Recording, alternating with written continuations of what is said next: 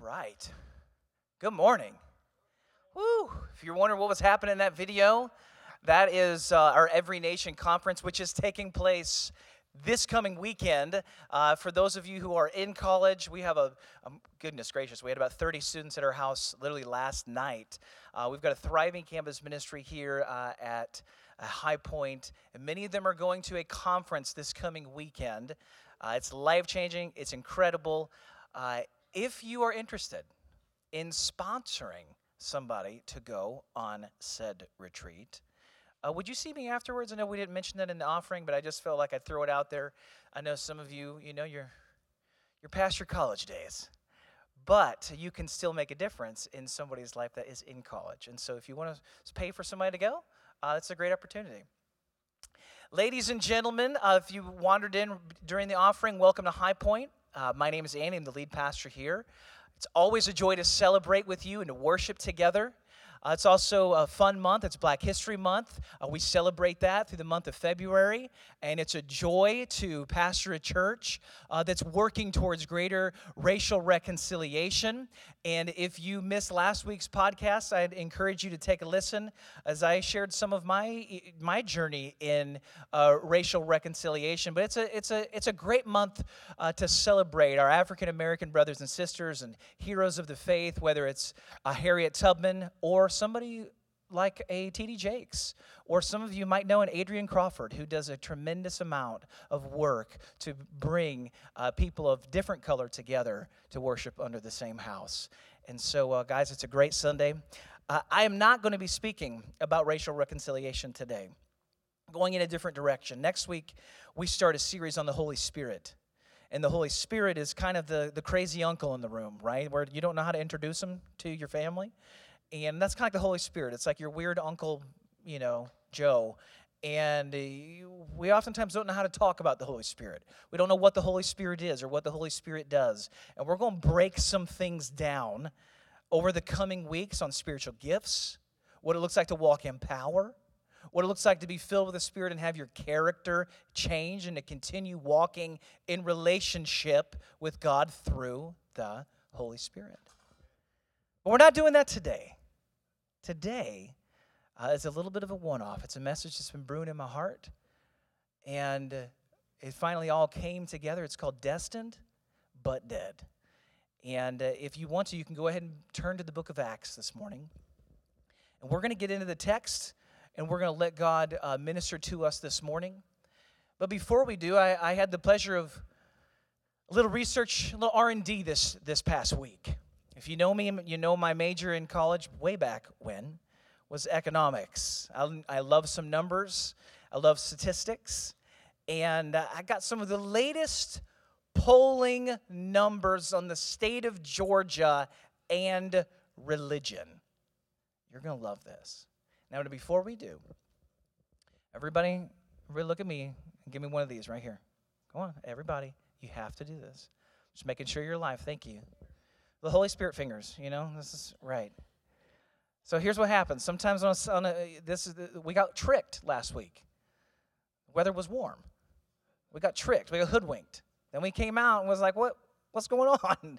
It's raining. It's cold again. And it's windy. This is demonic, right? The devil's in this. Amen. Yeah, I know you're ready. I know you are. So I want to make sure you are live. You can respond this morning. I love it when I get a little faith in the room and I hear from you and you're responding. It's helpful in the message and even creating a culture that's contagious. So I want to hear from you today as we're getting into the text this morning. Amen. I like that. So fun facts for you on the state of Georgia. You guys ready? 74% of Georgians believe in God with absolute certainty. 74% of people, human beings, just humans in Georgia, believe that God exists and that he exists with absolute certainty. They're not doubting it at all. 74%. If you don't know, that is incredibly high for a state in the United States. Moving on. 64% of people describe religion as being very important to their lives. 64% of people that live in Georgia describe religion as being important to their lives. Not kind of important, very important. So you have roughly 75% believing that God exists with absolute certainty, but as is often the case, some of those people aren't a big fan of organized religion. And so 64%, less than the 75, are excited about religion and they think that it's important to their lives. This is where things get a little bit more interesting. Of all adults living in the state of Georgia, people 18 and older, 79% describe themselves as Christian. That is almost 80% of our entire state. Just track with me with the numbers for just a second. We'll just round it up 1% to 80. So out of the 10 people that you're around at the grocery store, at work, in your neighborhood, 8 out of 10 describe themselves as someone who follows Christ. Now, those numbers are only beaten by 3 other states in all of our great nation. Tennessee, which is a neck and neck tie, might I add, with Georgia. Number 2 is Mississippi. And number 1 is the one and only Alabama. Now, some of you are getting excited about that, okay? Here's what I find incredible about these numbers. Because numbers represent people and they represent stories. So that's the interesting thing about data like this. In and of itself, it's meaningless and useless. Unless you take a step back from it and you try to understand, okay, in the national or global context of faith, if 80% of our state is self-described as Christian, shouldn't we therefore also begin seeing a shift in Christianity, in the culture in which we live, that we would begin to see shifts in a massive manner? Because after all, if we are pursuing the Lord of heaven and earth, Jesus Christ, Jesus had a way of rewriting the script everywhere he went. And so when I see that the state that I live in is overwhelmingly Christian and yet is also dealing with poverty on a level that is absolutely nearly untouched by any other state, percentage-wise, 15% of Georgians are below the poverty line, one of the highest numbers in the entire country.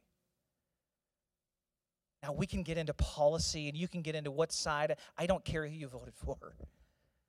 I care this morning about the posture of our hearts. It tells me that something's not clicking. What are we missing where both of these dichotomies exist in the same place?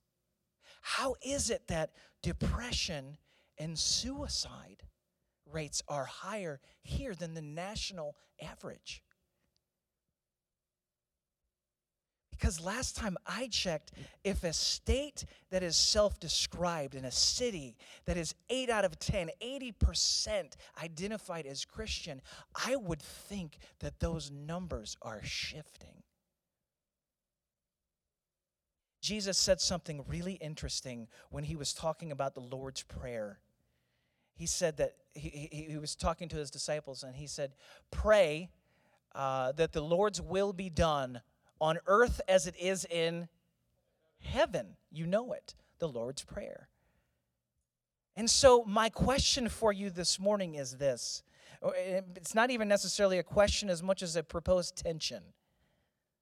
I love where I live. I love that God has called my wife and I, our family, to be right here. And I also can't help but wonder,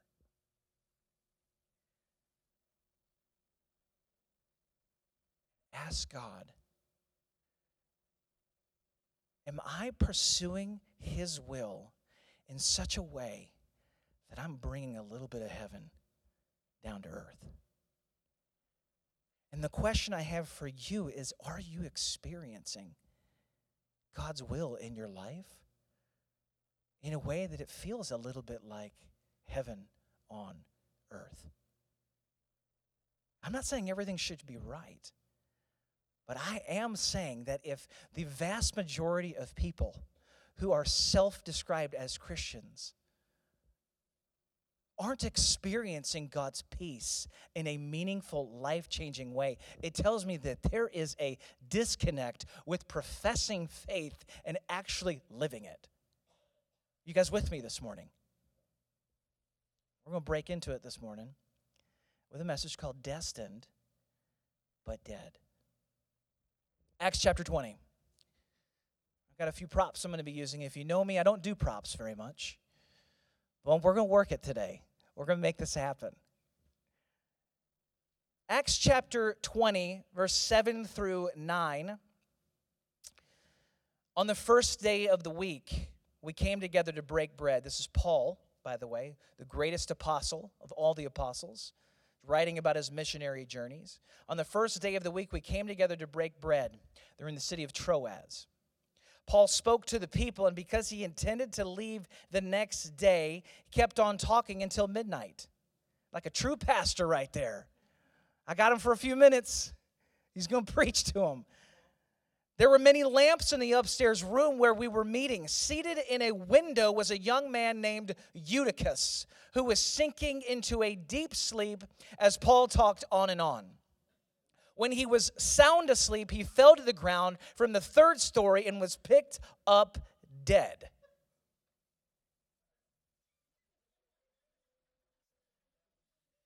Someone finds this story funny. So there's a young man named Eutychus. He's in the right place at the right time, and he still ends up dead. How is this possible? Think about it for a moment. I love to listen to other people preach. I love T.D. Jakes. I love Tony Evans. I love Matt Chandler. I love Beth Moore. The list goes on and on. I love it. If I knew one of them was coming, I would be announcing it on Twitter, on Instagram, on Facebook. I'd be promoting it. We would have a video camera up. Even though we don't video services, we'd figure out a way. We'd video services. I would be sure to tell you, and you would be sure to tell your everybody. Because after all, they're the celebrity pastor. They're amazing. Now imagine Paul. Because if you think those people are a big deal, word was out on the street that when Paul preached, miracles happened. So much so that while Paul is preaching, people are sneaking to his little workstation and stealing his handkerchief and putting it on sick people and dead people, and they're getting healed and being made well. Crazy things happen around Paul.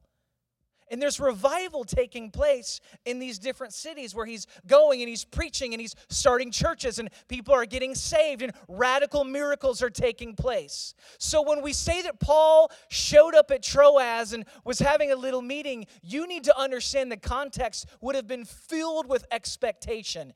It's Paul. And my man Eutychus got invited to the party. He's a young guy. He's on the inside, though, and he is at the right place, and he is there at the right time. And this is what I want to talk about this morning. Eutychus, his name means fortuned one, destined one. Somehow his parents gave birth to a child. They looked at him and said, God's got great plans for this guy.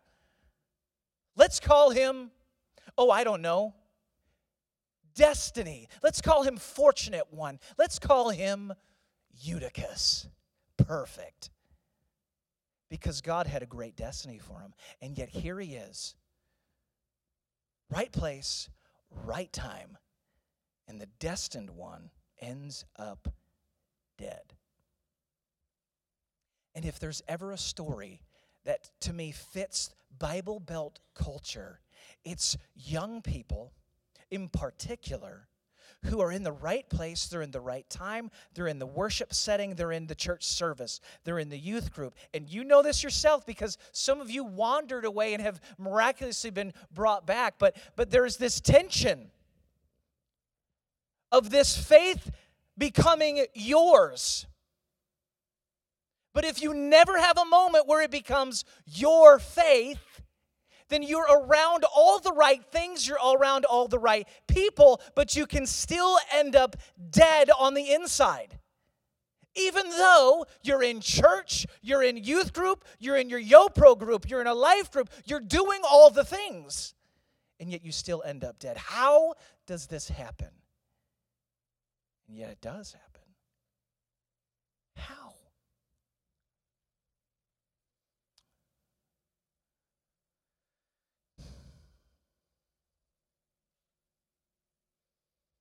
Adam and Eve walked with God, and yet they disobeyed. You know what they experienced? Eventually, death, which they never would have experienced if they hadn't sinned. They were walking with God. You don't have a better right place, right time than walking with God in a garden. Moses led the Israelites. I mean, for goodness sakes, he led them through the Red Sea. And yet they wandered in the desert for 40 years to their death. How is it possible to be around these amazing things yet still die? Judas was in Jesus' Bible study. He was one of the 12. We don't think about this. If you ever want to feel really great about yourself, Jesus had a Bible study with 12 guys, and 11 of them made it. One of them sat with Jesus and was like, I don't think so. No, I don't think so. Don't ever check. If you ever end up preaching and you think, I didn't do a great job, guess what? The best anointing, the best anointed worship, the best anointing preaching, it will never do what the Holy Spirit needs to do inside someone. I don't care how anointed the communicator is. I don't care how amazing the band is. I don't care about all those elements. I want them to be anointed. I want them to be moving and operating in the presence of God. But that in and of itself is not enough to change someone from the inside out. They have to have a moment where Jesus Christ wrecks them from the inside out.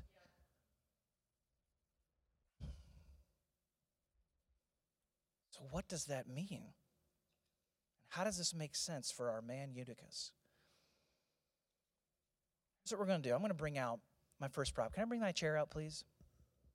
Thank you in advance.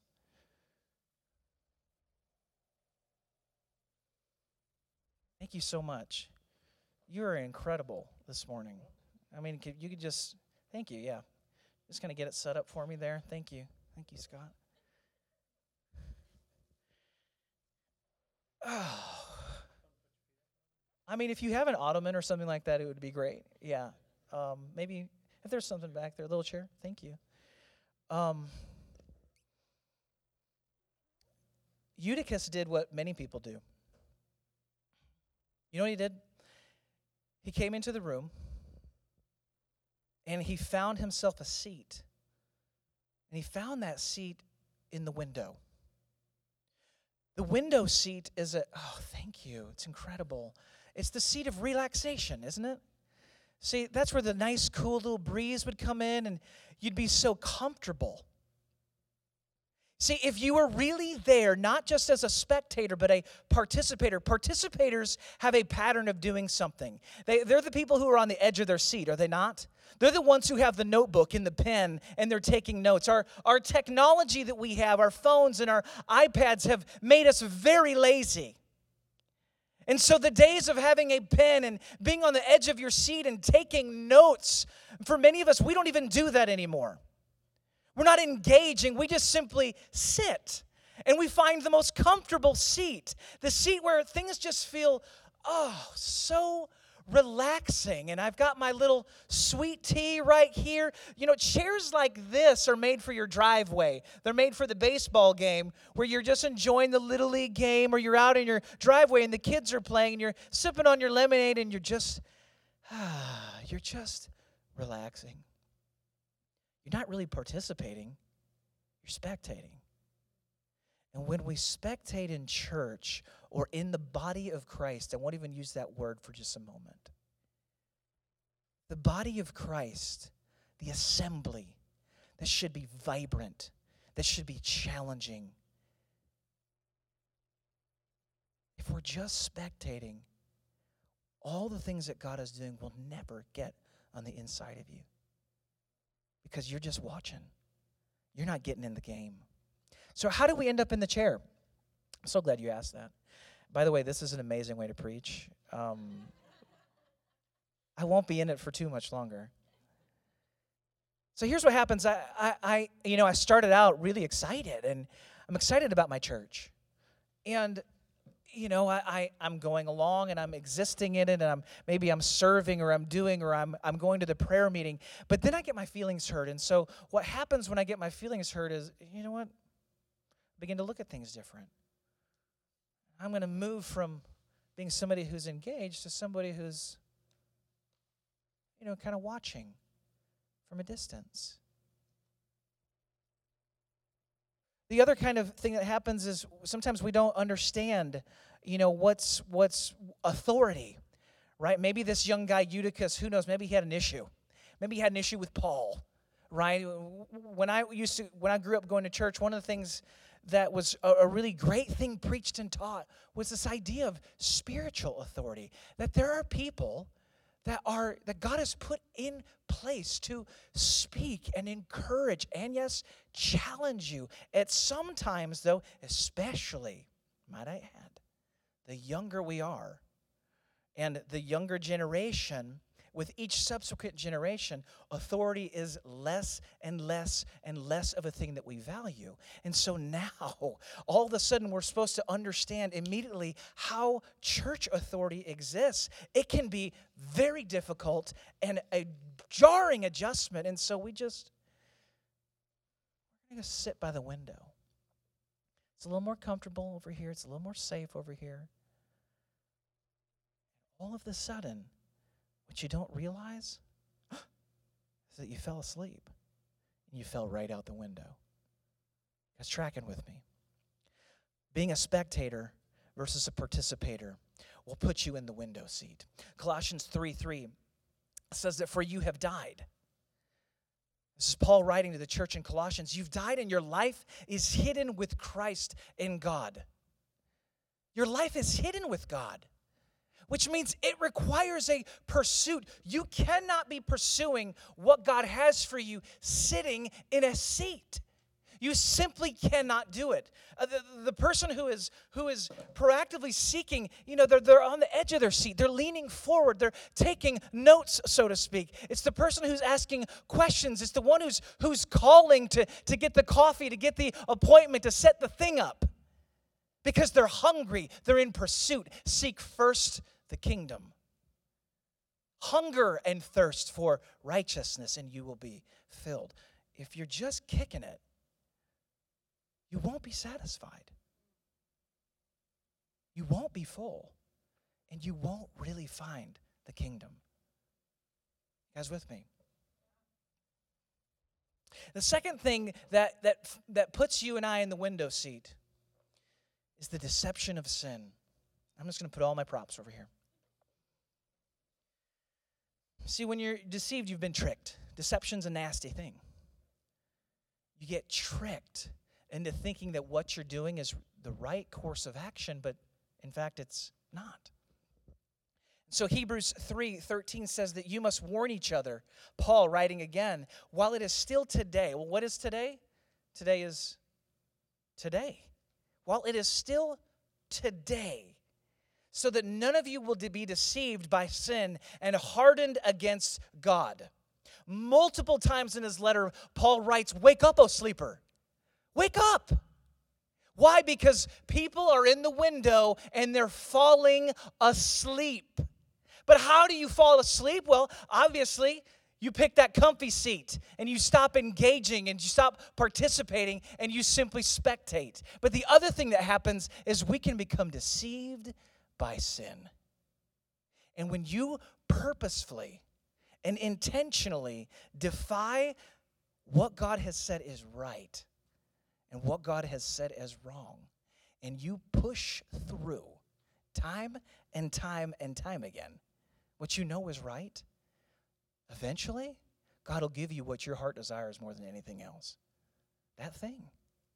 And you'll love it, and it will become your precious. And you become deceived by it. And you literally start to fall asleep spiritually on the inside.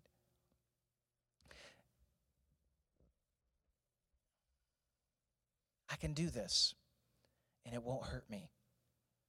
I mean, I'm not experiencing any consequences, so why is it that big of a deal?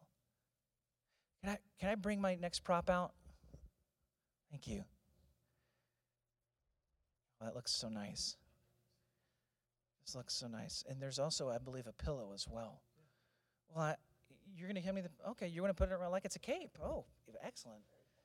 Keeps me so nice and warm. I'll just wait for that pillow because, I mean, after all, sin is like taking a big old fat spiritual nap. You can just put it on the ground right here. Oh, it's amazing. Perfect placement.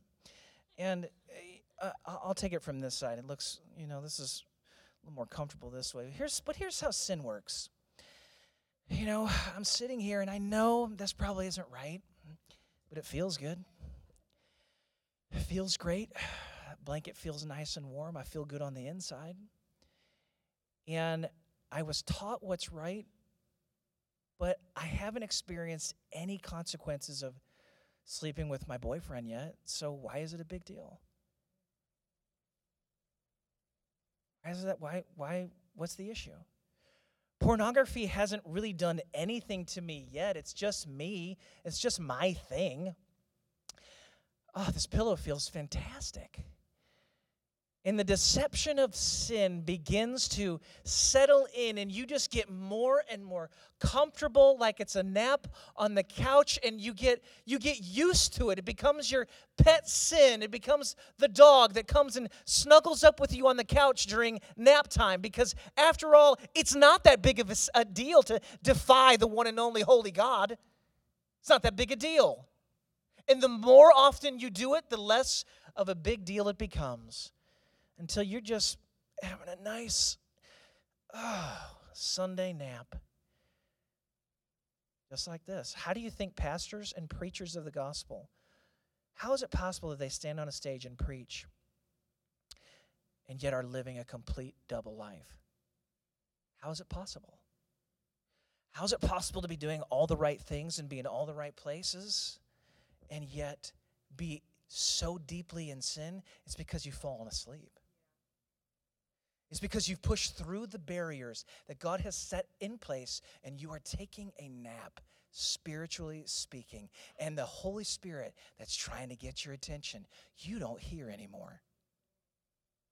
God hasn't changed. And then we say, God, where'd you go? God didn't go anywhere. Where did you go? You climbed onto the couch and pulled the covers on up. You went to sleep. I've done that.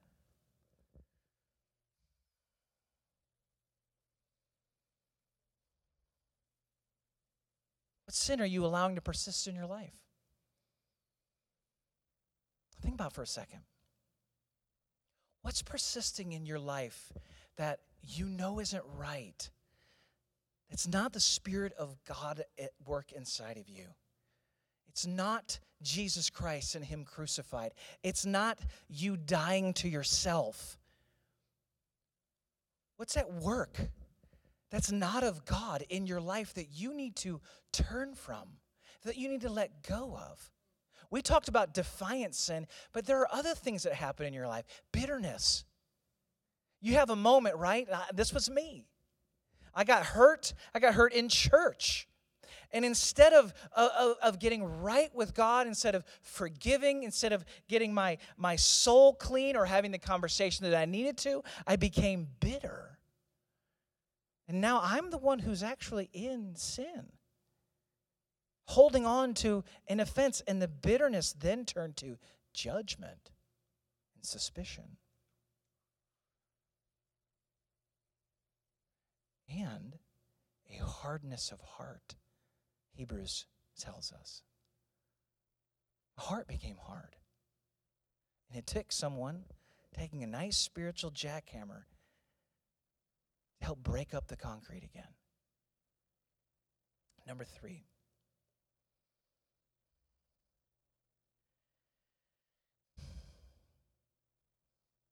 First, we have spectating versus participating. Number 1. That's going to get you in a window seat real fast.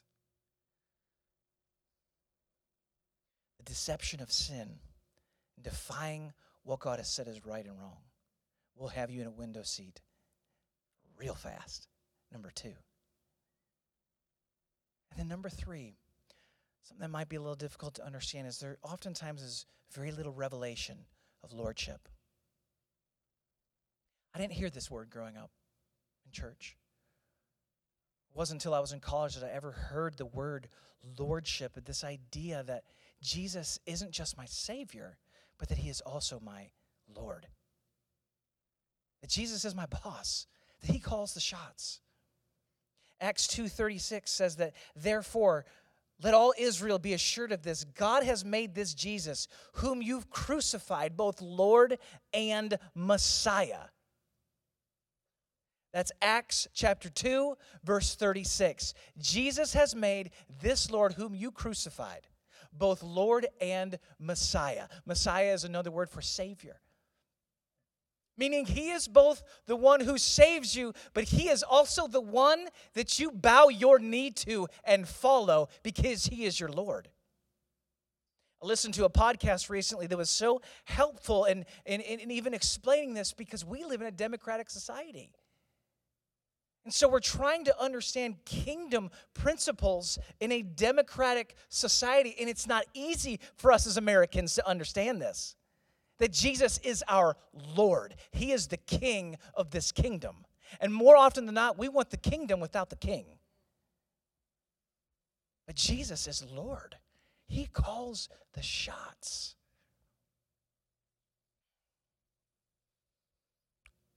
I have 4 kids and try to keep sane on most days. When my oldest was, well, he still likes to do this. He loves to be in charge. He is the oldest child, and he fulfills it as his duty, right? He loves to be the guy that's in charge, as many firstborns do. And I can't remember which of the younger siblings was in trouble. Somebody got in trouble in our house. Either they were being disrespectful or they were doing something they shouldn't be doing. And Graham took it upon himself to set things right. He was going to be dad in this situation. And so I had to end up coming and I had to, talk to the one who was wrong. And then I actually had to talk to Graham because he was overstepping his role in this situation. He's the big brother, but he's not dad. And so, I leaned down and we talked to him. I said, son, okay, who's the boss here? Is it you or is it dad? Okay, it's dad. That's right. I've got it. It's under control. I'm going to take care of it. Before I got 3 steps away, he said, but I am the little boy boss. Right? I'm the little boy boss. Meaning, in church, we have the same attitude. Where it's like, Jesus is my Lord, but I'm the little boy Lord. I'm the little king. God is my king, but I'm still the little king. But you're not, and neither am I, and nor are any of my children. We're not the little king. You're not the little person. You're not anything. And that sounds like I'm minimizing your place.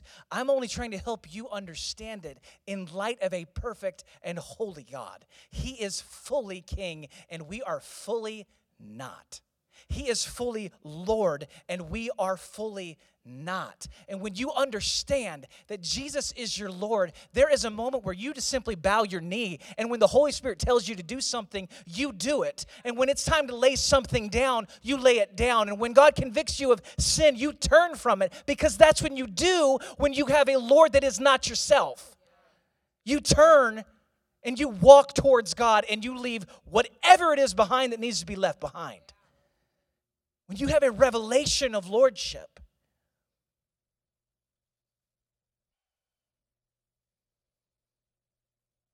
Those three things, church, will have you rocking the comfortable seat by the window without even knowing it. Whew, you fell right out. You're broken in the street.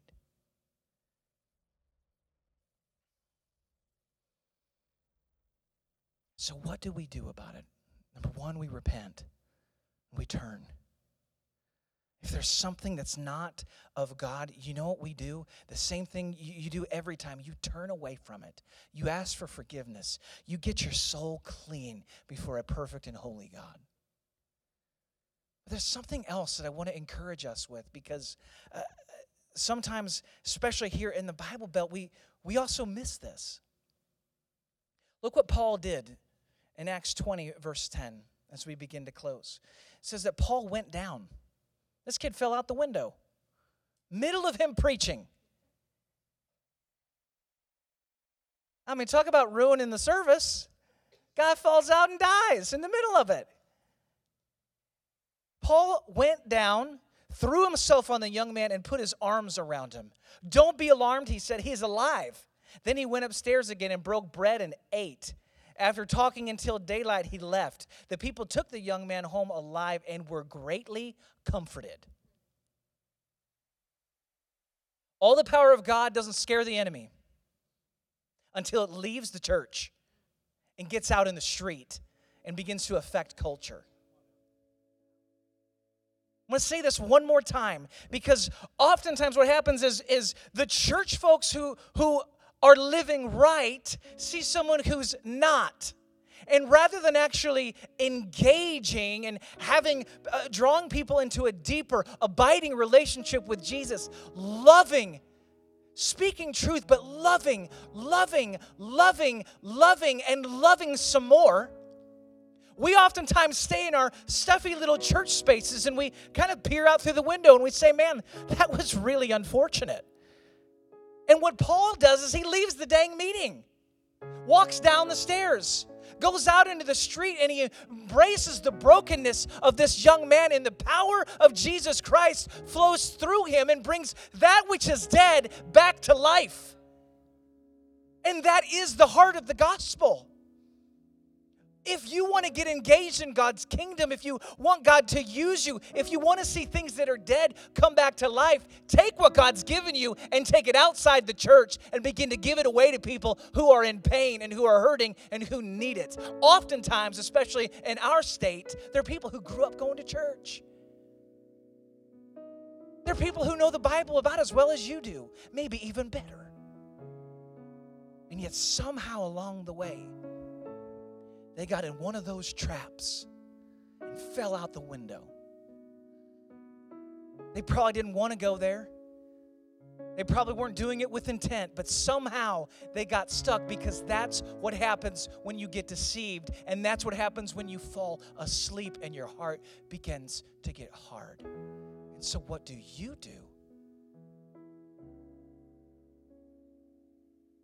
Go out into the street. You give them everything you got.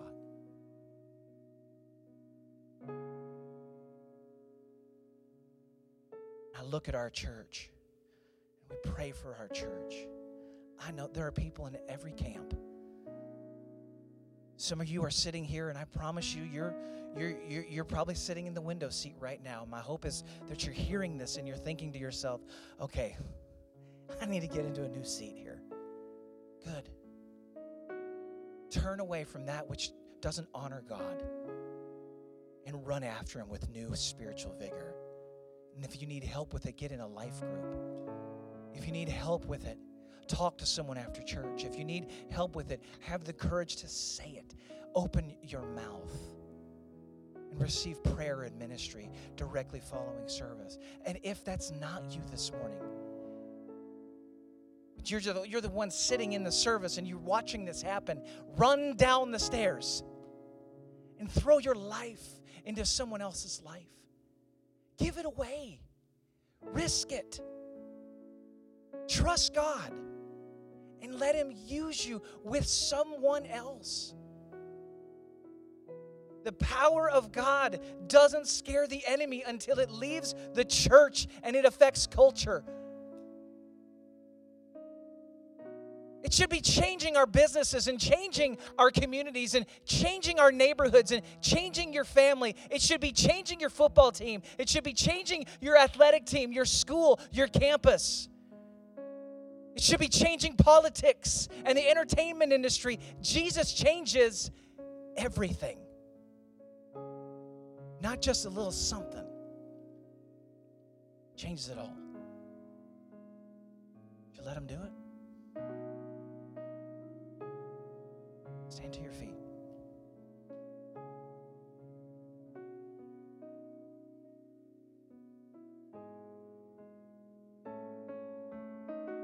Father, we thank you this morning that you are a God who cares about the details of our life. Lord, and where we are right now is not where you are leaving us, but you're at work, Holy Spirit. And I pray right now that you'd bring a holy discomfort, even now in this moment. God, that we would not be relaxed in our faith or just somehow getting lazy or comfortable, that we would somehow truly engage with you, God, and be led by you. That we'd continue growing. And God, I pray, even now, Lord, for those of us looking to be fruitful or looking to be effective, God, that you would open doors. God, for us to be able to walk into the street with our faith and let the gospel go forth and change everything, to change our families and our neighborhoods and our communities. God, we love you. We worship you this morning. It's in your name that we pray. Amen. Church, we're wrapping right now, and I want to just invite you, if you need prayer for any reason, whether you're in high school, middle school, college, or none of the above, I invite you to come forward after service and you can receive prayer and ministry for anything that you might have. We love you, and our desire is to see you grow and become more like Jesus in 2019. See you next week as we open up a new series on the Holy Spirit. See you next week.